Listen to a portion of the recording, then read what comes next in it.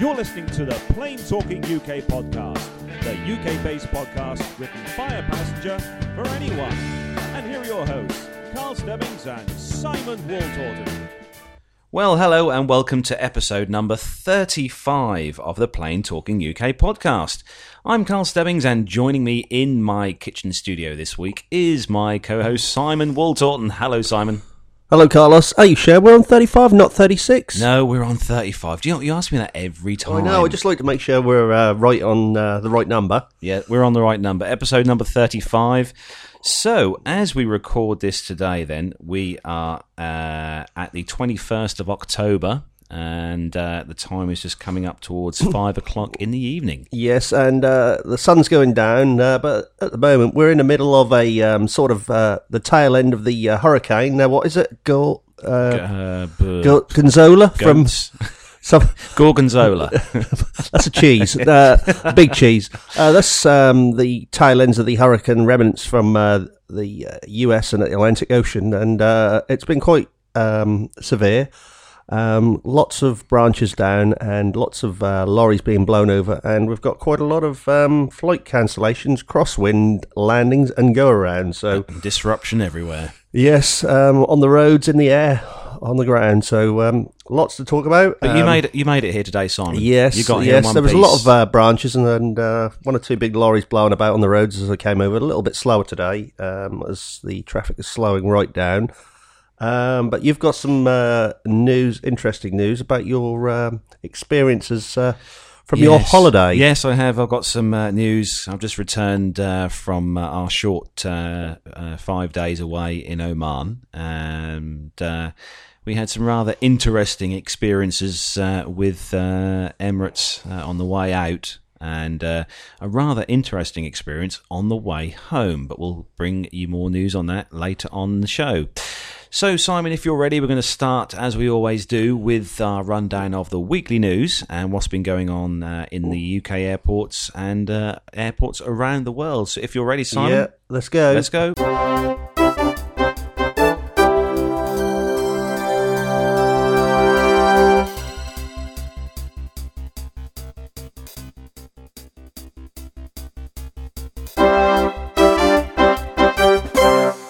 So, kicking off this week's news then, Travel Mole site, this one. EasyJet are launching an app with a passport scanner. So, EasyJet claiming to be the first European airline to introduce a passport scanning function to its mobile app. The app now enables customers using iOS or Android devices to scan their passport details using their mobile phone camera, making it quicker to check in. James Miller, EasyJet's head of digital, said, "We've developed the new function in partnership with credentials management service Jumio to ensure details can be scanned in easily, safely and securely. Combined with our mobile boarding passes, customers can now check in on their mobiles up to 2 hours before flights in 110 of the airports EasyJet flies to in across Europe." Simon, that's quite good for an hour to scan your passport. Yes, because normally what you do is you just lower it on the when they scan on check-in. They normally turn the passport the other way and scan it as you're going through to the gate. So I think this is a good idea. And if there's a way that it can be scanned on your phone and then sent directly to their system, which I'm sure this is what's going to be happening. So you're actually scanning it with your own phone, and it's going to be sent across to them. It's going to save a lot of time and hopefully quicker boarding times. That should be good to have that as an app, especially if other airlines pick up on that as well, which I'm sure they all will do. One of the things I noticed, actually, Simon, when we flew out, is that my passport runs out next year. So you better get that renewed, because I think you're allowed about a year. So you're just in the timeline. You're allowed to have a year's worth. I've got the old passport. You've probably got a new one. No, I've got the old one still. I haven't got the copper photo tag chip in it, but I know my daughters have, and my partner has.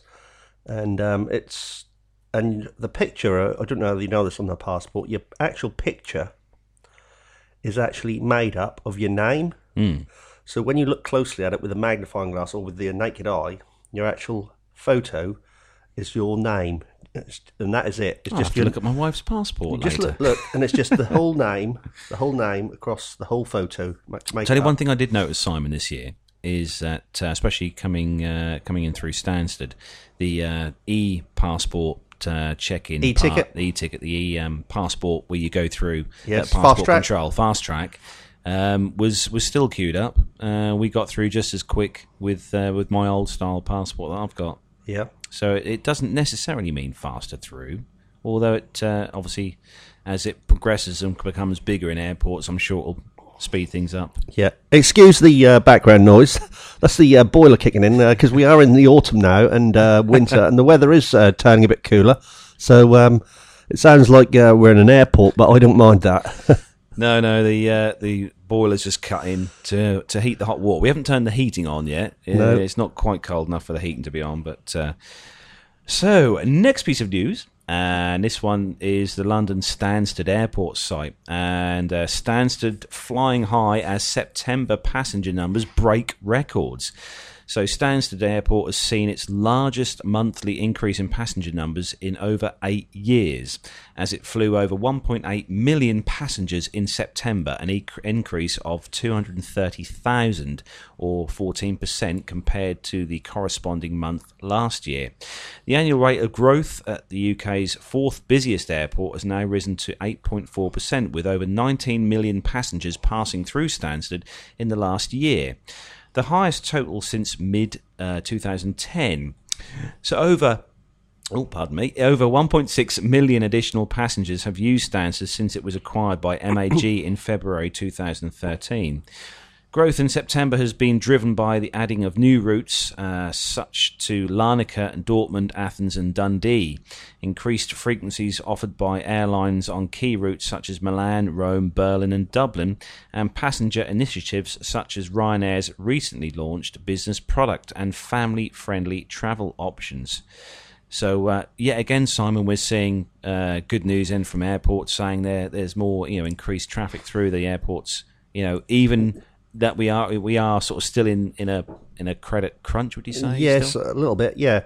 But I think the flight prices are quite a lot cheaper than travelling in other ways, even by car. If you're on a way up from Stansted to Scotland, for example, and I think you can go Ryanair for about $39.99 one way, or $37.99 one way. So if you get that two ways, and you've got a car, would consider possibly flying. I know you've got your travel costs each end as well to add on to that, but even so, it's quick, and you're up in the air, and you're down in a lot shorter time than driving or by train. So it works out at a good price. Definitely.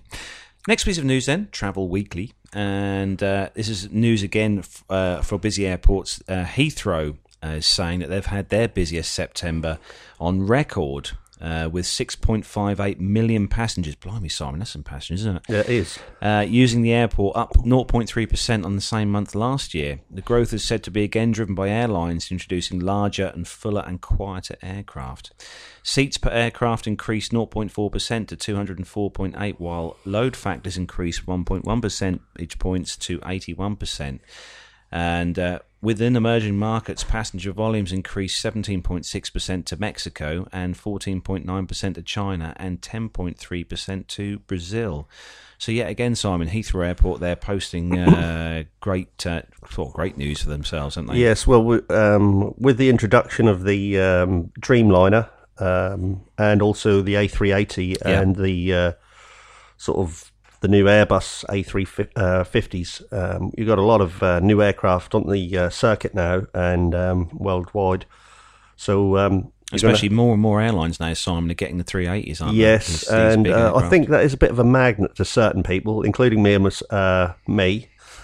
myself, and I. Yes, and a few others, friends that I mentioned in no names, David Harris as well, and so that is a draw, I would think, and a lot more efficient aircraft. So it just makes that a little bit easier to travel in style. Definitely does. So next piece of news then, Mail Online site, this one, and this is to do with something we've talked about a few episodes before. This is about the mobile usage of phones and stuff and text and mobile data usage on aircraft. And they've done a survey, Aero Mobile service, which is now available on 260 aircraft across 13 airlines.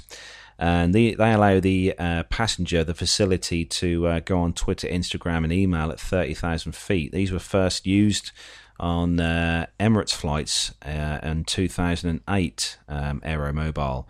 And they're saying that over 22 million texts have been sent and over 500,000 megabytes of data have been used by 19 million flyers since the service started. Blimey, Simon, that's a lot of browsing the internet while flying, isn't it? Yes, that is. And it's pretty good having all these Wi-Fis. I think there must be public demand for certain things like Wi-Fi. If you're on an aircraft, it's nice to have. And you can just sort of pass the time away a little bit. Well, it doesn't bother me anyway, because I just love flying. But you can pass the time browsing the net and checking out anything you want, really. Do you know what? We had free Wi-Fi on our Emirates flight flying out from Heathrow last week. Yeah, that's pretty good. Now, because I noticed a lot of your updates as you were travelling. Now, is that all the while you were at altitude, 39,000 feet? Yes, certainly was, Simon. As soon as we got to cruising altitude, the Wi-Fi was switched on. And was that the whole holiday? The whole flight, sorry? Yeah, the whole flight right until we landed at Dubai. Yep.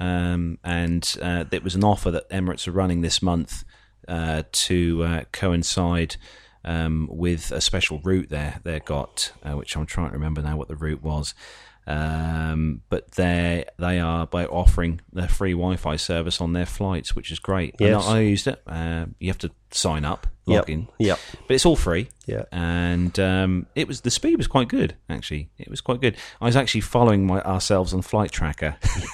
No, that's a surprise there. No surprises there, listeners. No surprises at all. And I'm sure if it was myself up in the air when I travel the A380 and Dreamliner next year, that will be me. Oh, yes. It's quite interesting, actually, Simon, with Flight Tracker on, and you're sitting there in the plane watching yourself on Flight Tracker moving along. It's good. It was really good. So next piece of news then, airportsinternational.com. Boeing begins production of the first 737 MAX parts. So Boeing has started production of the first 737 MAX fuselage stringers at Boeing's Fabrication Integrated Aerostructures in Auburn, Washington. Stringers run the length of the fuselage structure, giving it stability and strength. After forming, Boeing will send the stringers to Spirit Aerosystems in Wichita, Kansas, for incorporation into the first 737 MAX fuselage. From there, the fuselage will be shipped to Boeing's Renton, Washington facility, where Boeing employees will build the 737 MAX. The program is on track to begin final assembly of the first 737 MAX in 2015. The aircraft will be part of the flight test fleet and is scheduled to fly in 2016. The 737 MAX incorporates the latest technology CFM International LEAP 1B engines, advanced technology winglets and other improvements designed to deliver the highest efficiency and reliability and passenger comfort in the single-aisle market. Boeing says the 737 MAX will be 14% more fuel efficient than today's most efficient next-generation 737s and 20% better than the original next-generation 737s when they entered service first off. So this is great then, Simon. We've got the picture there in front of us there of that's a file photo of the 737 MAX. And it's got the double winglet. The scimitar winglets. Yes. Yeah, the new style winglets, but... still looks very 737-ish. Yes, but I'm liking this because this reminds me of obviously the sort of front of the aircraft, the cockpit, as the old-fashioned glass of the 737 versions. But if you look at the wings, which are really nice, and the curves on this, and also then have a look at the Rolls-Royce engines, and the cowling on this look very similar to the Dreamliner. CFMs. That's it. There we go. CFM engines. Oh, but they're the got the cowling of the like the Dreamliner. Yes, yeah, the special. They look good though, don't they? Yes, it makes it a little bit more up to date. I look forward to hopefully flying on one of those. Yes, as soon definitely. as they come online. So next piece of news, Travel Weekly and EasyJet expanding its UK Amsterdam services. Good news for all you listeners who travel from the UK to Amsterdam, obviously a big hub, as Simon knows. EasyJet is increasing air links between UK and Holland with 154 flights each way a week from next spring. The budget carrier is opening a new base in Amsterdam with 108 flights each way to London every week. This equates to around 15 flights a day, with the introduction of an additional daily flight between Amsterdam and Gatwick. There will also be 2 extra frequencies a week from to and from Bristol. The creation of an Amsterdam base will also allow EasyJet to provide a new daily early morning departure to Geneva, in addition to the existing early slot to Gatwick. EasyJet's total capacity in Amsterdam will grow to 4.7 million seats a year. The airline claims to carry more than 1 million business passengers to and from Amsterdam each year. Amsterdam Schiphol will become home to 3 Airbus A320s, increasing the capacity on routes that are now served by Airbus A319. The first 2 aircraft to be stationed in Amsterdam... I've lost my place here. The first 2 aircraft to be stationed in Amsterdam will be the A319s, and the new routes will be open to Dubrovnik, Nice, Alba, Toulouse, Venice and Hamburg. That's great then, Simon. That's one place I haven't been yet, Amsterdam Airport, but I'm pretty sure you probably have. Yes, many a times, and most of the time I've flown via Schiphol, Amsterdam to the US, and also I've been to Singapore as well via Schiphol. But you got the KLM City Hopper Fokker 70s. It used to be the Fokker 50 prop aircraft flying from Norwich. And I think Flybe, I don't know whether they still fly from Norwich to Amsterdam, from Norwich. But it is a lovely little hop over from Norwich or from anywhere in the UK as one of the main hubs for the worldwide sort of gateway to the worldwide airports or other places. So, yeah. A nice airport, Amsterdam? Yes, very blue with KLM, which is their home, as of like British Airways and Virgin Atlantic being our home in this country, and 1 or 2 other smaller airlines. But yes, it is. It's a very busy airport, and I do like the Dutch. They are very nice people, and I've always had a pleasant experience through there. But having said that, I've lost my luggage. That is one of the places to lose luggage. They're in Norwich Airport. I've come back from Australia and had to wait quite a while for my luggage. I got to Amsterdam and then got sent all the way back to Sydney. So that's well-travelled luggage, that is. Yes, Simon. so I wish I was going back with it, but we finally got the luggage quite a few weeks later. But yes, it did. It came back and it went all the way back. So it missed the Norwich connection. So it decided to go back to Sydney. I bet you wish you were your luggage then. Yes, that's what it free just said. travelling. Yes, yeah. So business traveller site then, Royal Brunei signs a deal with BA. So Royal Brunei Airlines has signed an agreement with British Airways to extend its route network to include a further 6 UK destinations via London Heathrow. The deal, which takes effect from actually yesterday, will extend Royal Brunei's reach via BA's domestic fleet to Manchester, Glasgow, Leeds, Bradford, Edinburgh, Aberdeen and Belfast. Business class passengers will get access to all BA's lounges, while all passengers' baggage will be checked in all the way to the end destination. Dermot Manion, Royal Brunei's deputy chairman, said, "As the only airline to guarantee 100% Dreamliner service on all long-haul flights extending our route network throughout the UK through our partnership with British Airways means that even more passengers are now able to fly in comfort to a broad range of destinations in the Middle East, Asia and Australasia. I can't say that. Australasia. Thank you, Simon. See, even I get things wrong sometimes. Yeah, that's normally me. No, it's normally you. So Royal Brunei currently operate flights from London Heathrow to 16 international destinations. And from this week, the airline is resuming its Brunei to Ho Chi Minh service city route, and that's great. So that's another bit of friendship there between two large airlines there, Royal Brunei and BA. That's good. I like that. Yeah, that's very good, isn't it? Excellent. So the next piece of news then on the Mirror site is regarding Virgin Atlantic. This is something that David Harris... he brought this up, and I've posted a few videos on our Plane Talking UK website on Facebook to look at this. And also, I don't know if you Google this, its first stop and landing in the UK was at Prestwick Airport. Now, I watched a video to this, and it's impressive, and I'll show you this shortly. What it actually done, it just landed, and it was packed with people. And it's a great video to watch of the Dreamliner making its first touchdown by Virgin Atlantic in the UK. So it was coming back from the... it was obviously coming from the factory, direct from the US, and its first touchdown was at Prestwick Airport, and he landed the aircraft, took it all the way to the terminal, turned it around, came all the way back up and slowed, waving at all the passengers, waving at all the spectators, and then took off and headed to Gatwick. So I'll show you that shortly when we have our break. But the first one, I'll give you its registration number, is G/VNEW. So that's GVNEW, new. Or we could say Golf Victor November Echo Whiskey. Oh, we could. You're in the posh language there. That's a pilot's language, Simon. Yes, all right. You being a pilot. So that the story we're talking about then is Virgin Atlantic's first stretched version of the Dreamliner arriving at Gatwick Airport.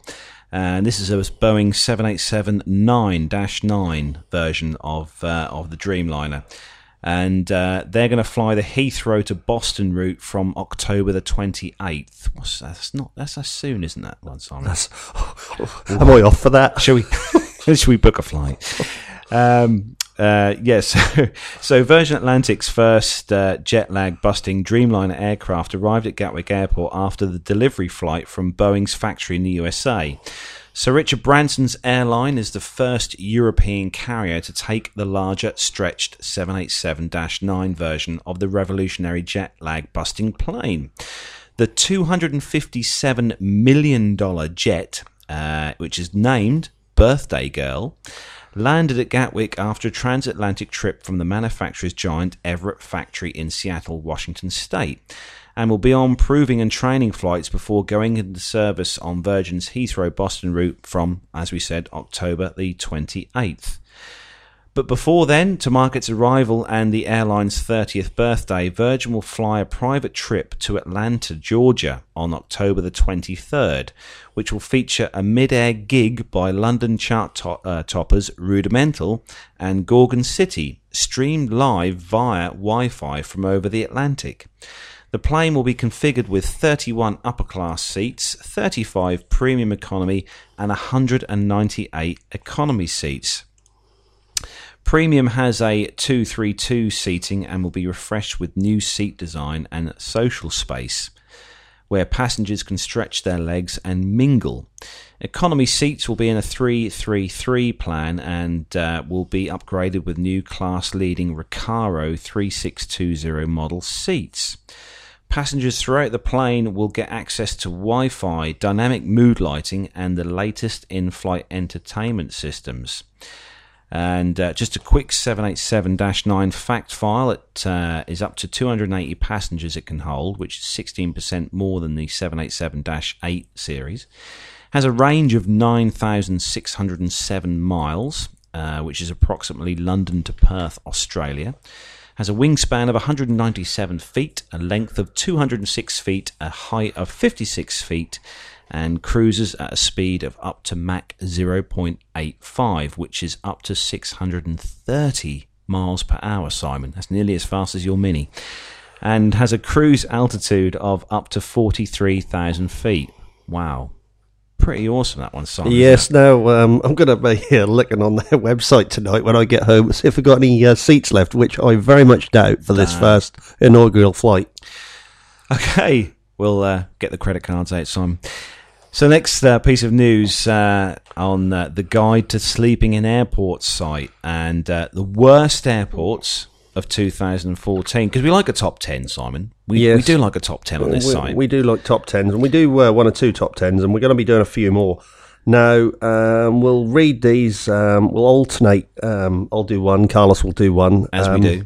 Yes, now I've come back from airports and been stuck in many places, So take away our top 10. You can start, Simon. I'll let you start. Right, in at number 10, New York City LaGuardia International Airport. So that is number 10. So at number 9, we've got Berlin's Tegel International Airport in Germany. Right, the next one, in at number 8, is Bergamo Orio al Serio International Airport, Italy, which is BGY. That's the code calling share for the airport. At number 7. Number 7 gone? Number 7. Number 7's disappeared. That's a Go scroll down a bit. I think it's before number 6. Hold on, there we go. Let's have a look. Let's find number 6. You can tell this is live. There we go. Number 7 is Frankfurt Hahn International Airport, Germany, code HNH. And at number 6, sorry. Number 6 is Paris BVA's Till International Airport, France, BVA. And at number 5 is the Tashkent International Airport, Uzbekistan. As TAS, that code for that one. Yes. Right, the next one in at number 4 is Manila Ninoy Aquino International Airport, the Philippines. Their code is MNL. And at number 3, we've got Kathmandu Tribhuvan International Airport in Nepal, and that code is KTM. Yes, and number 2 is Jeddah King Abdulaziz International Airport, Saudi Arabia. JED is their code. And at number 1, in the top 10 list of worst airports is Islamabad Benazir Bhutto International Airport in Pakistan, and code ISB. So this survey was put together by the Guide to Sleeping in Airports, and they've done a survey, obviously, to find these things. So, as you noticed, Simon, these are airport. None of these I've ever been to. No, and they look pretty. Looking at the photos, they look pretty depressing airports to be in. So I can understand why they're in a top 10. But no offence, hopefully to any of these airports. But it's just looking at the photos, which was why I'm saying that. A bit dark. So next piece of news, then moving on, Mail Online, and. This is something that Simon picked up on before we started the show, and this is regarding an EasyJet flight, and the captain asks passengers to volunteer to get off, as the EasyJet plane was too heavy to fly. But if these passengers did get off, they would get £250 in compensation each. So the passengers were asked to volunteer to get off an EasyJet plane because it was too heavy. The captain of the flight to Malaga from London Southend Airport in Essex said wind conditions meant the weight of the 156-passenger Airbus A319 made it dangerous to take off. Crew members asked for volunteers while the aircraft sat on the tarmac for more than an hour. And this happened last week, and 10 people selected to leave were offered £250 in compensation each. One flyer told Nick Pisa in the Sun on Sunday paper, the biggest mystery is the fact they asked exactly 10 passengers to leave, but some were fat and some were thin. Some had luggage and some didn't. Quite a few people put their hands up, and EasyJet just selected a few at random. How can they be sure this brought the plane down to a safe weight is not very reassuring. An EasyJet spokesman told Mail Online, EasyJet can confirm that some passengers on a recent flight from London Southend to Malaga were asked to take a later flight as weather conditions at Southend meant the aircraft would be too heavy to take off with all on board. Like all airlines, we calculate weight using an average, high average estimates for males and females, along with 20 kilos of baggage. In line with EU rules, the passengers who did not travel on the flight were offered £250 in compensation and a transfer onto an alternative flight to Malaga. Wow, Simon. Yes. Now, I'm going to give you a bit more information on this. They may not have the weight of the people, but for each person that gets off, they've been checked in and they know exactly, and they have a list of every single person's name for each aircraft that has flown. So they will take away 10 people off that aircraft passenger list. They will have the weights of all their luggage, so they can get a rough idea and calculation from the amount of baggage that they've checked in just before boarding. So that is one way of sort of trying to get a fairly good idea of how much to take off. But 250, I've had that.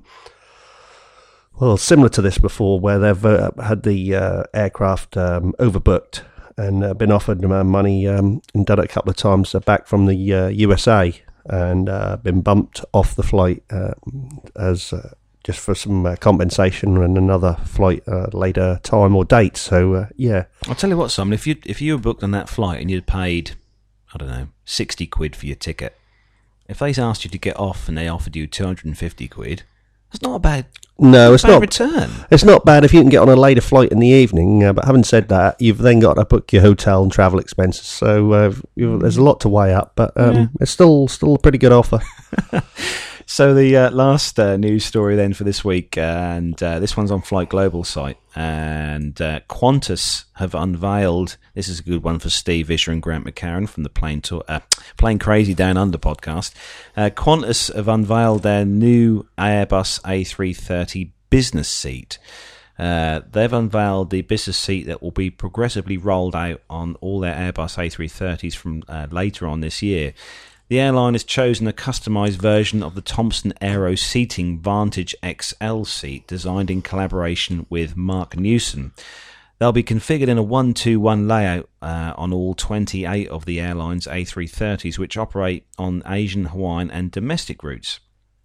A key point of difference from all other carriers is that the seat can be reclined and fitted with the mattress from takeoff right through to landing, and with many business passengers enjoying a meal in the lounge prior to travelling, this means more time to rest and sleep, says Chief Executive Alan Joyce.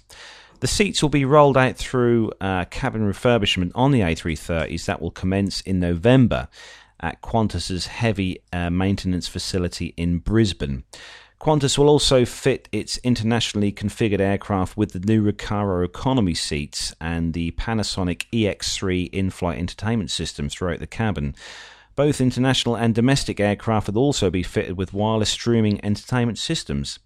The first refurbished A330 will enter service in late December on domestic routes, followed 1 month later by the first internationally configured aircraft. The refit program is expected to be completed by mid-2016. What do you think of those seats, Simon? Yes, so they look pretty good. You've got all your USB sockets there and the other sockets, power points. But to me, it looked a little bit cramped, having that right to your side as close as that. But yeah, they don't look too bad. I've got to say, I've definitely seen better business class seats than that. Nothing against Qantas. No. Don't want to upset the Australians, but I've seen some quite sort of more plusher business class seats than that. It doesn't look, to me, it doesn't look that sort of that great, does it? I like the black leather though. Yes. Okay, so that brings our rundown of the news for this week on the show. Yeah, I've got a few other little bits. We're going to talk about the crosswinds and cancellations for today.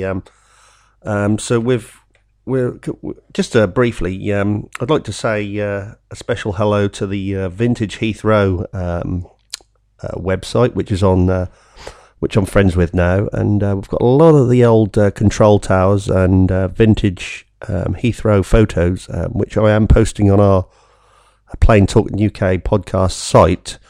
We've got some really old pictures of the VC-10s, the Tridents, the Dan Airs, and also of their control tower back in the 60s and 70s, which is quite impressive for the day, and lots of other vintage Heathrow things. And I did say that I'd give them a mention and I will put future posts on that Plain Talking UK website, which is our own site, and also the just a little piece about the sort of crosswind landings today. There will be numerous crosswind landings. Some airports, I know Leeds is it Leeds Bradford Airport is one of the airports that is well known for heavy crosswind landings, and looking at the weather at the moment, we have got quite high winds of gusts 70 miles an hour plus, and could be heading towards the 100 mark this evening as this hurricane sort of passes over the UK. And also, if anybody has or is listening to this, you most probably will have a look at the cancellations. Restriction to the number of flights. Sorry. The number of restriction to the. Sorry, that's me. Carry on, Simon. I'm trying to get the latest news up on the weather updates here. Yes, sorry about that. So there'll be lots of cancellations today due to the high winds, and I think Heathrow is currently running at 1 in 10 flights being cancelled throughout the day.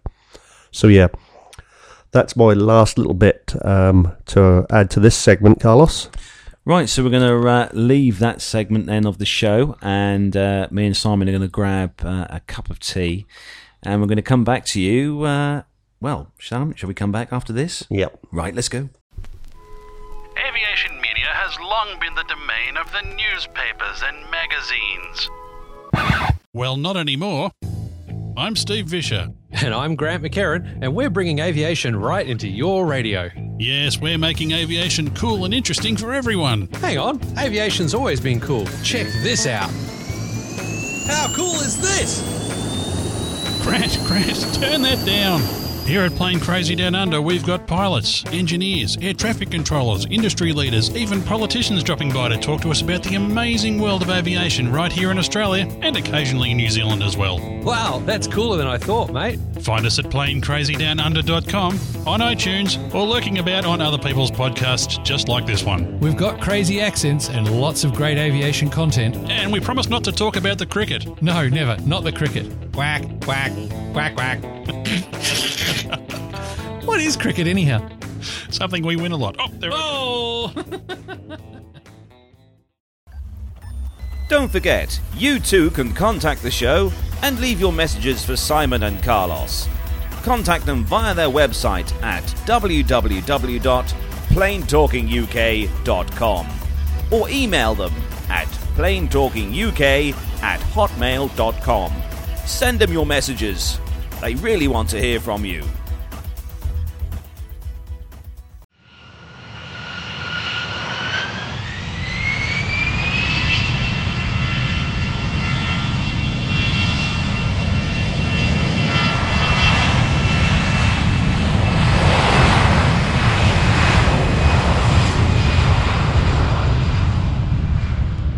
God, that one was right over the top of the house, Simon. Yeah, it was. God, I think that was a Dreamliner.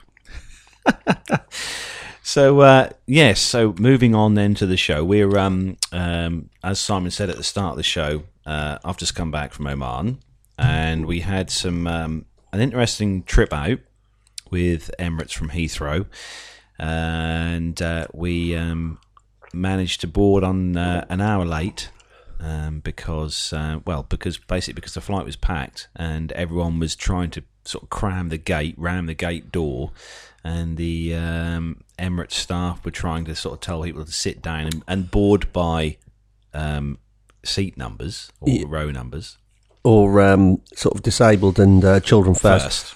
Yeah. And business class users first. Don't you just hate that? As soon as they announce on the tannoy, bing bong, this is a flight to from London Heathrow to Los Angeles, and we will be boarding shortly. And then everybody gets up, and even though they haven't requested which part of the aircraft they're loading first or boarding first, they all get up and think they're going to be on the plane first. And you've got one little gate or a couple of gates, yeah, and everybody just flocks to the front like a bunch of sheep trying to board the aircraft. So after an hour's delay boarding, we eventually all got on board, seatbelts fastened, and in-flight or the safety briefing. demonstration which on Emirates is on the screen in front of you, which is quite nice. We pulled back from the gate. We got about 100 yards and stopped, and proceeded to move forward again back to the gate. And the captain came over the intercom and told us that there'd been not one but 2 separate medical emergencies on board, and they were waiting for paramedics and ambulance to arrive at the gate to assist these 2 passengers. So, fair enough, we sat there, and 2.5 hours later, so 3.5 hour delay, we got the clearance. Everything was fine. They took the baggage off from the passengers who were ill, along with their families, and we proceeded to taxi and take off 3.5 hours late from London Heathrow. Nothing could be helped there. Obviously, medical emergency, very important, Simon. It's one of those things that happen. But we did miss our connecting flight from Dubai to Muscat in Oman. We went to the transfers desk at Dubai, which is operated by Emirates because for the airline, the transfers desk. We're thrusted a piece of paper with some various teleprint type style printing on, telling us that our flight had been rebooked with Oman Air. So we took this piece of paper, asked the chap at the desk, what do we do now? He said, go to gate C at Dubai Airport, which is a huge airport, Simon, which we did, followed his instructions, took our piece of paper to gate C, and waited 2 hours for our rebooked transfer flight with Oman Air. Waited at the Oman Air check-in gate at the gate there, and when we went to hand a piece of paper over, they asked us where our boarding passes were. Well, we hadn't got any boarding passes. All we'd been given was this piece of paper to board the aircraft. Very kindly said that we should have had these boarding passes. We should have been told to take this piece of paper to the Oman Air check-in desk, which was at another terminal, Terminal 1 in Dubai, and they would issue us boarding passes, which would then enable us to get on board this flight. But they didn't. They failed to tell us that, Simon, at the Emirates transfer desk. Didn't bother telling us. So the staff at the Oman Air gate desk very kindly printed us out some boarding passes. Obviously, you could see we were in a bit of a muddle. And the chap at the desk then said that our cases may not get to the flight that we were then boarding because we hadn't obviously checked in at this Oman Air desk. But hats off to the Oman Air staff, because we flew with them again in January. They were fantastic. They pulled out all the stops. The guy from the ground side of things at Dubai at the gate went off down to the airside, and he called up the various people they needed to call up, and fantastic chap. He managed to, and this is only by holding our flight by 6 minutes at the gate before we took off, get our 2 cases from the Terminal 1 over at Dubai and across to our flight, Oman Air flight, just in time. And we literally witnessed our cases being brought to the aircraft through the window as we were sitting there. A sigh of relief, because my wife Gemma was very stressed. As Simon knows, she's easily stressed, is my wife. But we had a good flight, Simon, on a 737-800 to Oman, Muscat, which had, I think we had about 10 people on board that aircraft. So not a huge money-making flight for that particular leg of the journey. So on the way home, we had another wonderful event. We had our flight from Muscat, Oman to Dubai in the early hours of the morning. And that was actually done by a Emirates flight. That was an Airbus A330-200, which again wasn't full, Simon. That again wasn't full. Now, when you posted that picture, I thought that was you just boarding the aircraft and you were first sitting down and then you took a picture. Oh no, that was the next bit. That's the next part of the story, that one. Oh yes. So we took off from Oman to Dubai. 40 minutes jet, Simon. we reached an altitude of 20,000 feet. So we were up and down. And when we landed at Dubai, we taxied for quite a long while, because Dubai Airport, Simon, is huge. And we taxied to a part of the airfield, stopped, the air stairs went to the rear of the aircraft, and the first lot of passengers got off and onto a bus. You know the buses, Simon, the concertina buses. Then we made our way off the aircraft and got halfway down the air stairs, and there was no bus. And we stood there for 5 minutes and still no bus. And 10 minutes, no bus. So I asked one of the staff, the Emirates cabin crew, I said, have we got a bus taking us to the terminal? To which he replied, they've forgotten us. They haven't sent a second bus out. So 15 minutes, 20 minutes passed. We were still standing on the air stairs at the back of the aircraft. But Simon, to be totally honest with you and the listeners, I was in my element, because I had a full view of the whole of the apron, a part of the Dubai airport, with a view of the runway, the landing runway they were using for the aircraft to land at. So for the entire time I stood there, I was watching A380s, 777s, A330s, landing, taxiing, and I had the pleasure of a 777-300ER taxi right in front of me. Now, did you get any more photos? I got lots of photos. You haven't actually posted them up. I've got to post them. I've yet to post them. They're on my phone rather than the digital camera, so I've yet to post. But I will post them on our Facebook site. But after 20 minutes, they didn't send a concertina bus. They sent us a crew bus. Oh. So you're even more excited. So we got onto the crew bus, and there was about 15 of us left. So only a few of us left, but there were some quite unhappy people, Simon, who obviously, like us, had a transfer flight back home. Luckily for us, ours was 3 hours away, so we went to. I mean, I wasn't worried. I'd stand there all day, Simon. As I said to my wife, I'll stay here all day. Yes, now I've experienced something similar in LAX and San Francisco airports, and one or two other airports in the US. And if you're waiting, like I haven't been on the sort of apron that long, 20 minutes, but when you're boarding an aircraft, or you've got the a la carte where you put your bags into the hold, your hold luggage into the hold, if that is the right way to say it.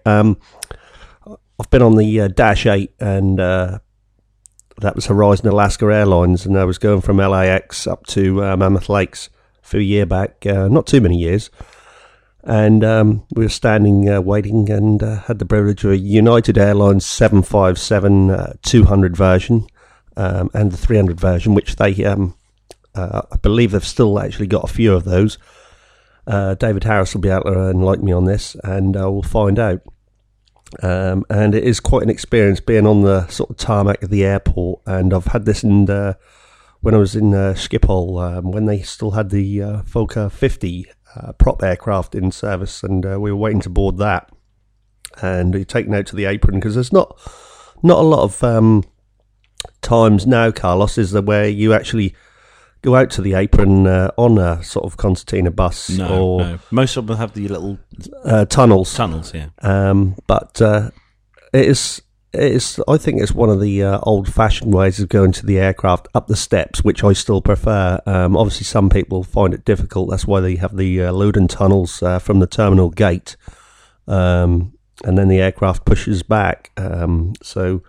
But yes, I enjoy being on the tarmac in there, because the smell of aviation fuel is nothing like it, is there? No, definitely not. And I smelt a lot of that whilst we were there. And it's, I wish they'd done an air freshener of that smell. It'd be lovely, wouldn't it? Because I'd definitely have that in my car. I'd like to see that, Simon, an air freshener. The smells of jet A1 fuel. Yeah, aviation fuel. Aviation fuel. So anyway, Simon, so we eventually got to the gate, at the terminal, and got our connecting flight, which was operated by Qantas. Another A380, 800 Qantas. And as Simon said a minute ago, we boarded the flight and sat in our seats at the rear of the aircraft at row 80. which is just behind the last emergency exit, behind the wing, near the rear galley, near the rear stairs that go up to first class and business. Sat down and waited, and they shut the doors. I looked around. There was no one else there. There was me and my wife and 5 other people in the rear section of the 380 where we were sitting. And I took a picture, as Simon saw, and put it on our Facebook. It was on our Facebook page. Yes, it was, yes. And I think, as a rough guess, there was probably around about 110, possibly 115 people on that flight coming home from Dubai to Heathrow, Simon. Yep. On a 380. So I don't think Qantas made a lot of money on that flight. No, but they'll make that up somewhere else, so they aren't too worried. But service on Qantas, fantastic service by the flight crew. Very very happy, jovial crew. And plenty of snacks, some great films, touchscreen, in-flight entertainment touchscreen on there with the handheld. Do you have controls. the pull-down blinds on the A380? Or yes. Are they the pull-down blinds? Yeah, I wondered if they were the touch ones No. the Dreamliner. Yeah, they had they're quite large windows as well, Simon. You get a great view. Sometimes you do get 2 to 3 on your aircraft, depending on your seating or whereabouts you are on the seating. I've had a lot of the time I've had 2 and sometimes 3 seats. Like if you get in a exit row or bulkhead, you sometimes get 2 to 3 windows to look out of. So we had, the only thing I will say, Simon, was the food wasn't quite as good as Emirates on their 380. The Qantas meal was a vegetable quiche, which by the time we got it was not very quichey. It was a bit sloppy. Sloppy, yes, that's the word, Simon. A bit sloppy, but they did supply us with plenty of drink. I had a lovely bottle of Australian red wine with my meal, which was nice. And whilst I was watching the latest Transformers film, they supplied me with plenty of Australian cookies, which were really nice. A little pack of 2 cookies, Simon.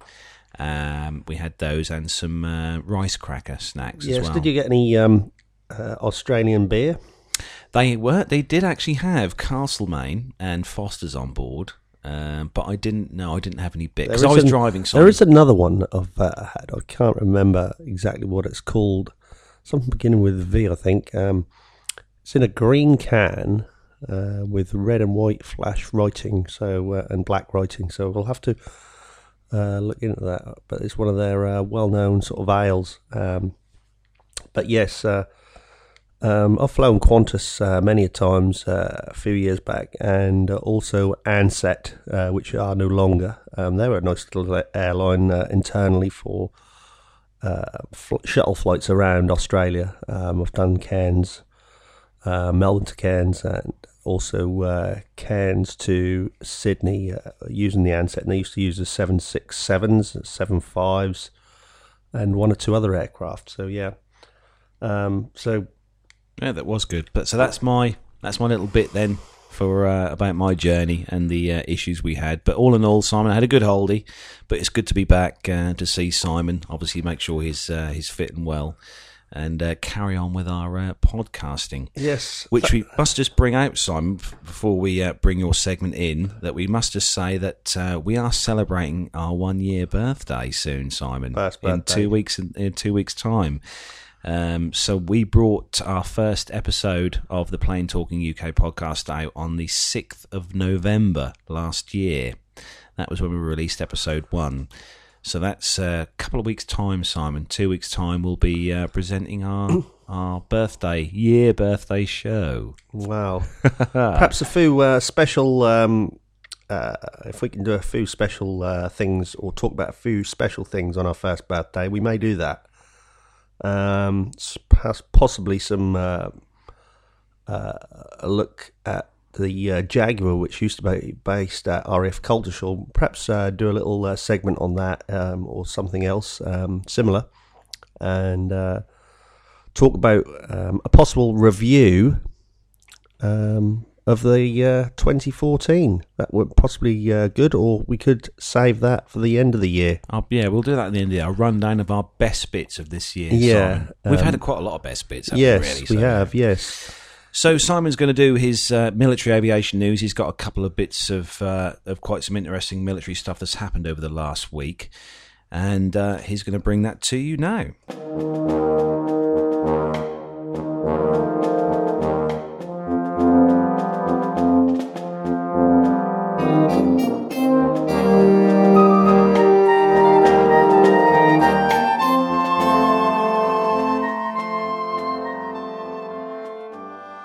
So with his military aviation news, I'll hand you over to Simon. Thanks very much. And the first piece of news is the US Navy declares its first E-2D squadron operational. The US Navy on the 10th of October announced the initial operating capability of its Northrop Grumman E-2D Advanced Hawkeye Airborne Early Warning Aircraft. Now this aircraft is a prop aircraft, and for those of you who don't know, I would say it looks similar to a Fokker aircraft with their sort of cockpit, and it's got a larger-than-life twin prop.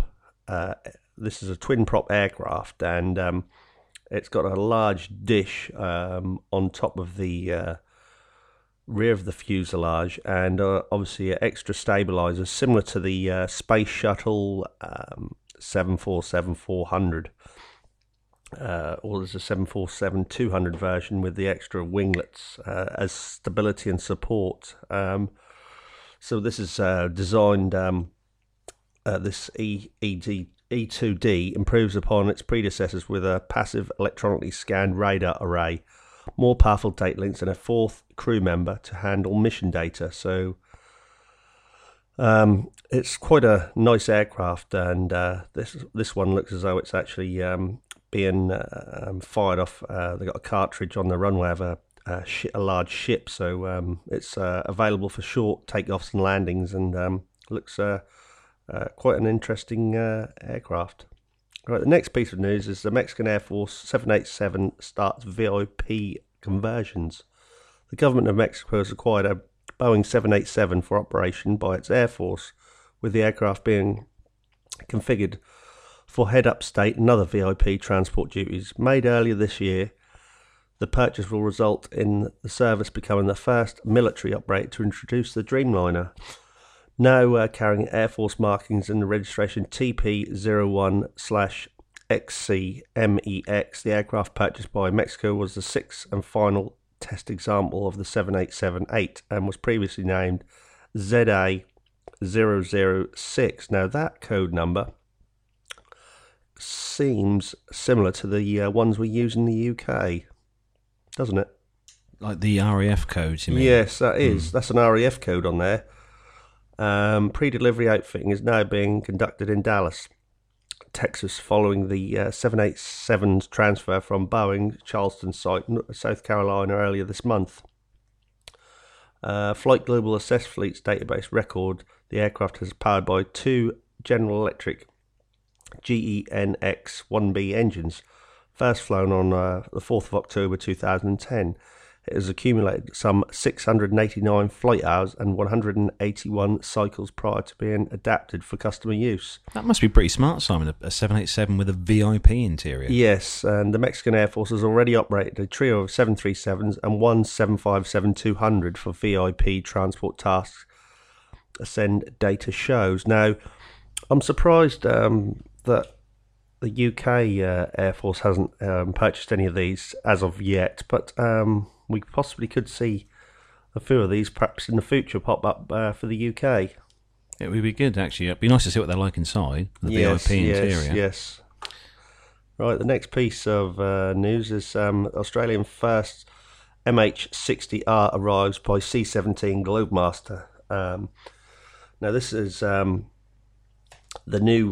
first flight of the Royal Australian Navy's Lockheed Martin Sikorsky MH-60R combat helicopter has been delivered in the country from NAS, Jacksonville, Florida, where squadron personnel have been training. A Royal Australian Air Force Boeing C-17 Globemaster Strategic Transport delivered the MH60R back to HMAS Albatross in Nowra, South Wales on the 14th of October ahead of its air trials that are set to take place from the base over the next month. Now, the aircraft looks a sort of grey colour here, and it's got lots of the covers being assembled in the hangar. The A3 billion, 2.7 billion US dollars US foreign military sales acquisition of 24 of the shipborne helicopters saw the first 2 expected in the US by Australia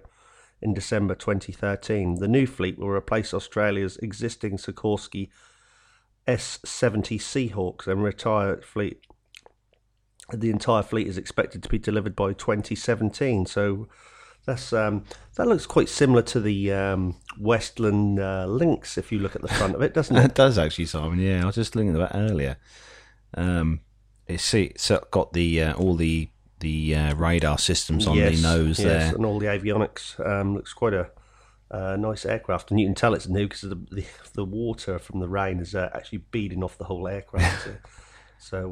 But it's got the foldable rotor blades as well, yes, Simon. No, this is these are designed for sort of putting away in hangars, and also for easy positioning on aircraft carriers. So this is ideal if they need to store quite a few of these on a aircraft carrier. They can do this by actually just folding the rotors up. Right, the next piece of news closer to home now. The UK deploys a Reaper to the Middle East. There's lots going on in the Middle East. And the Defence Secretary has announced that the UK Reaper remotely piloted aircraft systems, which is the RPAS, will be deployed in the efforts to combat ISIL. The deployment will see the Royal Air Force provide additional intelligence, surveillance and reconnaissance support to the Iraqi government and the coalition allies in support of the national interests and ongoing efforts to combat the ISIL. Reaper operations are expected to start shortly. Now, we were together. This is similar to a Global Hawk. Saw this actually. It's quite an impressive aircraft here. It's got the prop on the rear of the aircraft, and those missiles look a bit scary to me. And on this photo here, but there's 2 of the cartridges on the wing on either side, which are empty, so it can carry a lot more weapons than this. I know it's a lot of money to lose the aircraft, but not having any pilots on board does make it that little bit safer. And also you've got the the actual small sort of undercarriage, very small single wheel, 3-wheeled setup configuration here. And looking at the aircraft, you've got the big night vision thing on there. You've got the lights, and then you've got all the secret stuff on there as well. So there is quite a lot of technology on that aircraft, and it can protect itself. And it also got the machine guns and missiles on the wings there, as I said. So this is be operating out of RAF Akrotiri in Cyprus, and this just adds up and beefs up the existing surveillance assets already in the region. So yeah, that's quite an impressive bit of kit here. And just looking at the stats for that one, Simon, the MQ-9 Reaper, and that was first flown in 2001, actually in February. Well, it's quite an old, well, not in terms of aircraft, but do you want to buy one? Go on, hit me with it. In dollars, it'll cost you, set you back to buy an MQ-9 Reaper, $16.9 million. They're currently primary users being the USAF, the US Customs and Border Service, the Royal Air Force, as Simon said, and the Italian Air Force as well uses those. Yes. Right, and also this sort of ties in with that, and I would imagine this is why they're coming to the UK and Europe. The B-52's heading to Europe for the second time this year. Now, Have you ever seen the B-52s flying at all? Not flying, just in the hangar where me and you have been at Duxford. I've actually seen them at Riyadh and also at Waddington flying, and also doing their crabbing along the runway at both of these air shows a few years back, and it's quite a lovely aircraft to watch. And it's it's in the air, and it's about when you see the black plumes of smoke coming out of those massive engines. And they're also easy to spot at high altitude, you can see, and they do make a funny noise even at high altitude. So why are these coming to Europe then, Simon? Well, these aircraft will be sent to B-52 Stratoforce bombers to participate in an exercise Noble Justification this month in support of NATO allies and partners. Now, I would imagine this is just sort of training exercises, but they're over here for more than that. That's all they're letting on about, and the bombers will practice command control, employment of the simulated conventional weapons and operations as part of the maritime component of NATO exercise taking place in the Atlantic and the Mediterranean Sea, according to release. The participation of US bombers in exercise Noble Justification, which was specifically requested by NATO leadership, provides truly unique opportunities for our bomber crews to strengthen and improve incorporability with our allies and partners, and while working towards mutual goals. Stratcom Commander Adam Cecil Haney said in the release. So these are going to be based in the UK. So the B-52 will be the third deployment of bombers to the European continent in the last 5 months. In June, two B-2 stealth bombers were from Whiteman Air Force Base, Missouri, joined the B-52 Barksdale Air Force Base, Louisiana, and one B-52 from Minot Air Force Base, North Dakota, in RAF Fairford, England, for military exercises in the region. So, do you think we'll see these coming over our heads soon, Simon? That'd be lovely to see. Yes, because they're such an old aircraft. They're from the 1950s, and they just keep upgrading these. 1952, Simon. Yes, that's before your time. Yeah, and before yours as well, and before mine. Yeah. So, but looking at the photos, they are great aircraft, and I do like this aircraft and stuff. So, yeah.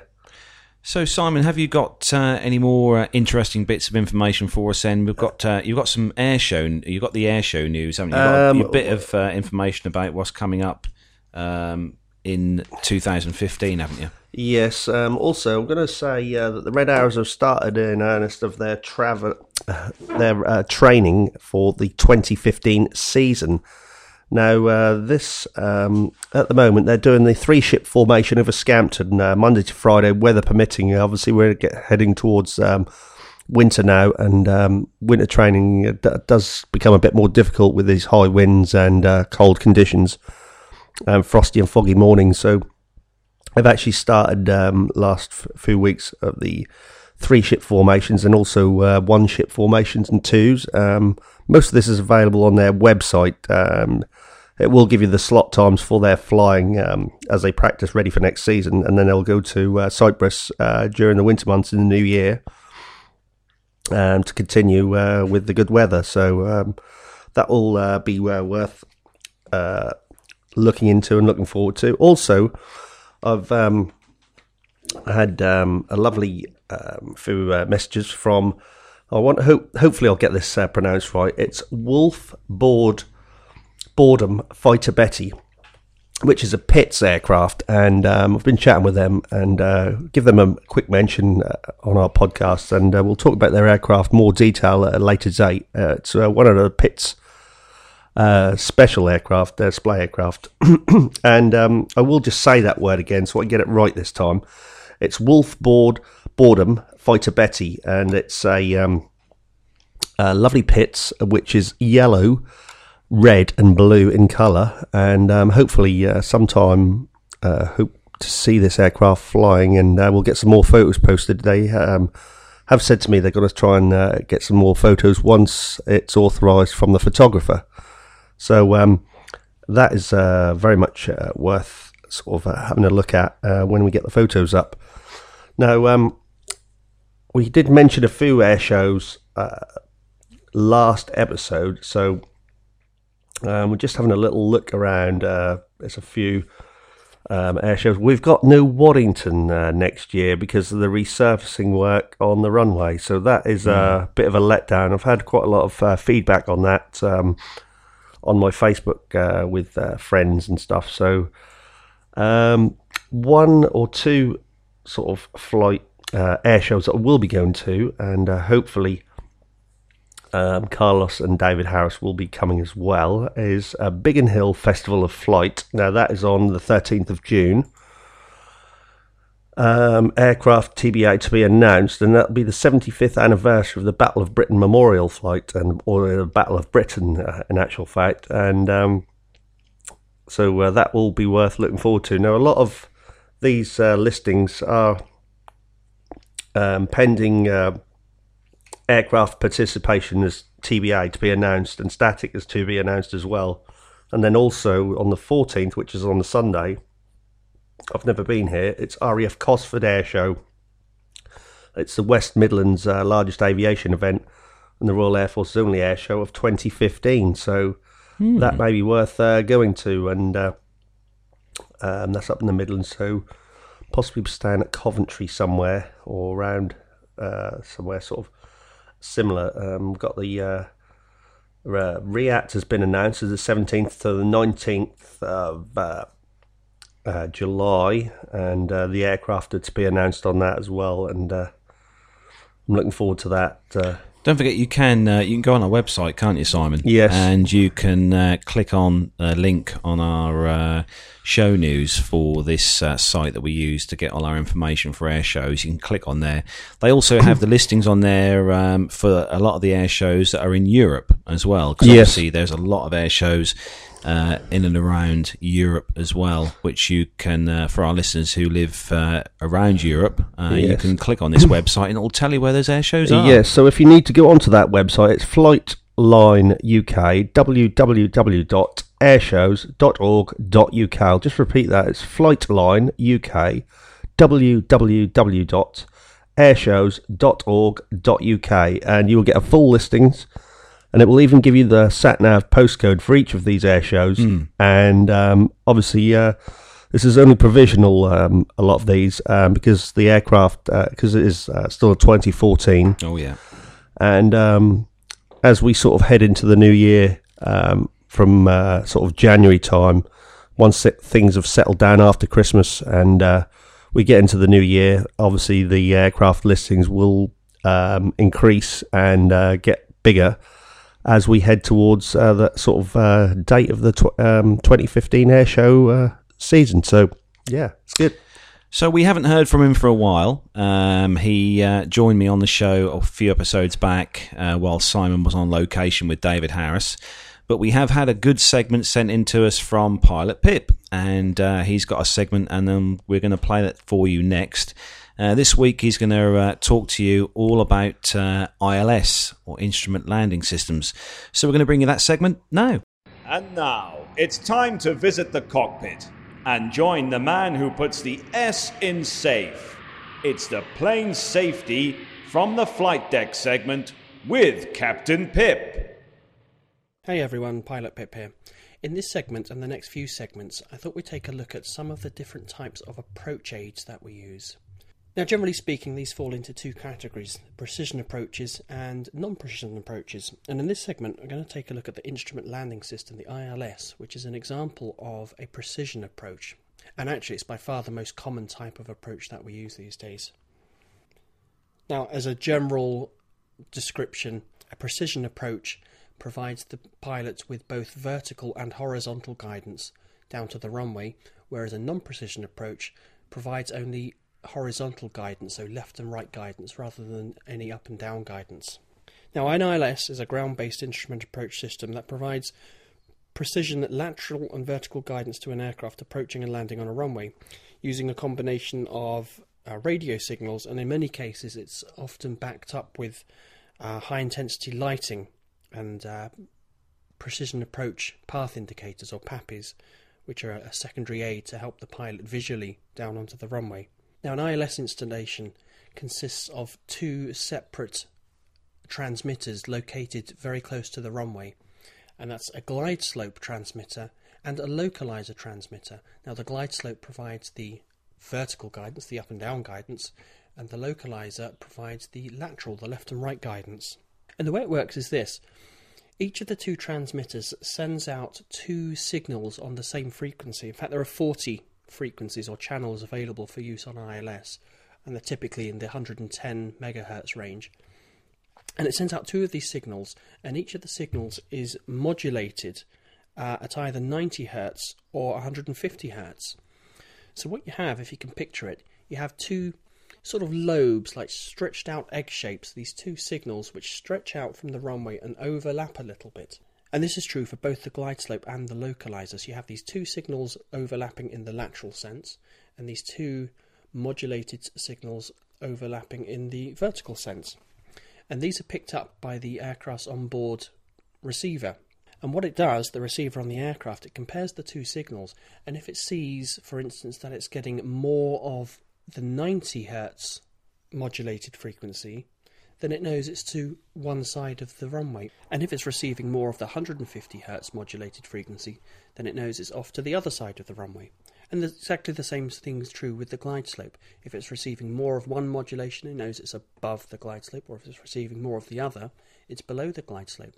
And the way this is displayed to the pilot is on the ILS course indicator, which is basically a 2-bar instrument. It has a vertical bar and a horizontal bar, and if you're drifting off to the right of the localizer, you'll see the localizer bar going to the left. The bar represents the localizer itself. So in order to recapture that, you just turn the aircraft to the left to fly towards the bar. And exactly the same thing with the glide slope. If you're below the glide slope, that bar that you're looking at in the cockpit will slowly drift upwards, so you just need to pull back on the stick a bit and let the aircraft recapture that glide slope. And more often than not, also what you'll get with the ILS is a co-located DME, or distance measuring equipment, which provides you with a distance from the runway, from the touchdown point. So that provides just an extra layer of situational awareness. Now, in theory and in practice as well, the ILS can lead the aircraft all the way down to the very threshold of the runway, in fact even down onto the runway itself, depending on the aircraft capabilities and the qualifications of the crew. Now, we follow the ILS down to what we call a decision altitude, and that's the altitude at which we reach and we need to be able to see the runway environment, so the threshold or the runway lighting or some part of the runway environment, so we can then continue the approach visually. And for a Category 1 ILS, that decision altitude is typically 200 feet above the runway. But really the controlling factor here is what we call the RVR, or the visibility, the runway visual range. And typically for a Cat 1 ILS, that's 550 metres. So that means you need at least 550 metres of visibility to start the approach. So when you arrive at your decision altitude, 200 feet, if the RVR is greater than 550 metres, you'll be able to see the runway environment in front of you. Now, you can also get Cat 2 ILSs, which have a lower decision altitude and lower RVRs, and you can even get Cat 3 A, B and C ILSs, which in theory let you land in near zero visibility with zero decision altitude. And this is what we call auto land. Some aircraft have the capability to let the autopilot fly the approach all the way down and land itself on the runway. Now, as great as that might sound, there's actually one little problem with that. Landing in zero visibility is all very good. You'll roll to the end of the runway in zero visibility. But what we don't have is auto taxi. So unless the pilot can see out of the window enough to taxi to the terminal, you're going to be stuck on the end of the runway. So technology's not quite caught up with us there yet. We need an auto taxi system as well. So there you go. That's an example of a precision approach landing system. There are others, and there are plenty of other flavours of approaches as well, non-precision approaches, and we'll talk about some of those in the next episode. But for now, it's Pilot Pip signing off. Well, thanks, Pip, for that. That was a great segment as always, and enjoy listening to your segments. Our listeners enjoy listening to your segments as well. So hopefully we'll have another segment from Pip for our next episode, which will be episode 36. So, Simon, we're going to bring the episode to a close then for this week. Have you got any more snippets of information? Not really, but keep your eyes to the sky, because the aircraft are normally still flying around this time of the year. It's now dark, just about dark outside, and the trees I can just see there blowing about. So we'll try and keep you sort of interested over the winter months. Things do start slowing right down now. Obviously, a lot of the aircraft having their winter servicing. I do know the Vulcan hangar doors are now shut as they get that aircraft stripped down for a major winter overhaul and service. And once that is done, they can actually sort of get the aircraft ready for 2015. So this aircraft is, the doors are now shut, so there's no more viewing for this for the winter, which is good. So it's just good that we're going to see it flying for another year. I've just renewed my Vulcan to the Sky membership, which I've good man forgot to do, but the money is winging its way towards Vulcan to the Sky Trust as we speak. So hopefully I'll get the card back in a few days, and I look forward to giving my contribution to that. Now we've got a thing here that we were looking at earlier. Now, if you're after flying the Dreamliner on its inaugural flight, it's outbound journey. This is on the 787-9 that we were talking about earlier. Yes, it is. This is one of the new ones, and its first flight is is taken off on the 28th of October, which is next week, a week today. So. How much will it cost me to travel return then, Simon, on the 787-9 with Virgin? I think we're looking at... is this right here? Because we've got this added up here. 861, 743. It doesn't make 1604.96, does it? Yeah, including taxes and fees. Right, so you got taxes and fees... added on top of that, 1,604.96. And what class is that in, Simon? That's economy. So I'm going to wait a little while, just a few weeks or perhaps months, and get myself up on that Dreamliner ASAP. Most probably before my birthday in April, so I'm looking forward to that. But it's the first one, Dreamliner, and it's on the London Heathrow to Boston. Like, and the duration of the flight is 7 hours 20 minutes. What though? There's a 76. What aircraft was it coming back? That was Delta. I was on a code share with Delta. Coming back, going out. Going. Oh no, they're both for the Dreamliner. You've set that as both there on the Dreamliner because of the cost there. But coming, if you want to get it slightly cheaper, you could travel back with the Delta because they code share Virgin on the 767-200. Yeah. Now I'm looking here at this. Now it's got outbound as 861.76. Yeah, so. Start saving, Simon. Well, I've got a lot of flight saving miles. To do. I've got quite a lot of flight miles. I think I've got about 20 to 25,000 Virgin miles. So maybe I'll use a few of those to knock the price down. So I have got some good news to give you just before we finish the show today. Yeah. And as it is our first birthday in a couple of weeks' time, on the 6th of November, if to be exact, will be our first year's birthday. So in a couple of weeks' time, when we do our episode that week, we're going to run a competition. And the competition will be to win a Plane Talking UK 2015 calendar.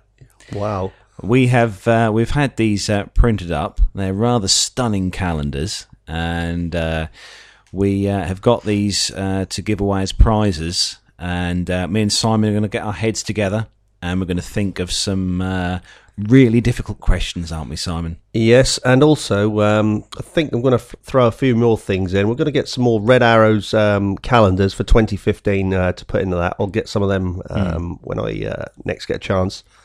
And I'll see if I've got one or two 50th anniversary Red Arrows things also we can chuck in as well. So we may make one or two little first, second and third prizes for this. Yeah. So stay tuned and keep keep a listen out as we approach our competition. We'll give you a sort of more of an update in the next few weeks, but most probably be around our birthday. Yeah, so we'll run the competition on that episode, on our birthday episode, and we'll get those sent out ready for you for 2015. So we're going to bring the episode 35 to a close then of the Plain Talking UK podcast. Don't forget you can find us on Facebook. Just search for us on there, Plain Talking UK, and you can like us on Facebook and follow Simon. Simon does all our Facebook stuff. He's really good at that. And don't forget you can also like us as well, or follow us on Twitter. Just follow us on Twitter at Plain Talking UK podcast on Twitter. You can follow us on there. We do sort of quite frequent updates on there. And you can also, don't forget, go to our website at plaintalkinguk.com. On our website, you can go on there and you can find out loads of information about me and Simon, including some pictures of some rather stunning pictures of Simon taken whilst he was in the Red Arrows enclosure at Riyadh earlier this year.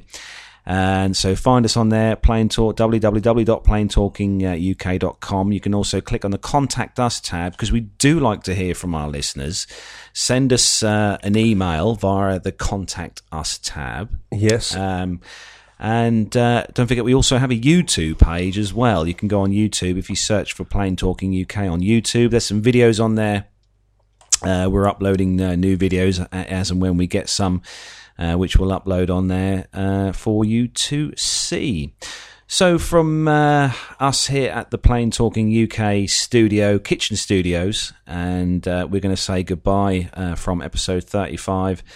And so from me, Carlos, it's a rather dark and chilly, it's nearly Christmas, goodbye. And for me, Simon Wooltorton, it's a very sort of spooky Halloween time, because we're getting towards Halloween podcast. Cheerio. Thanks for that, Simon. So that's it then. So we say goodbye. Bye-bye.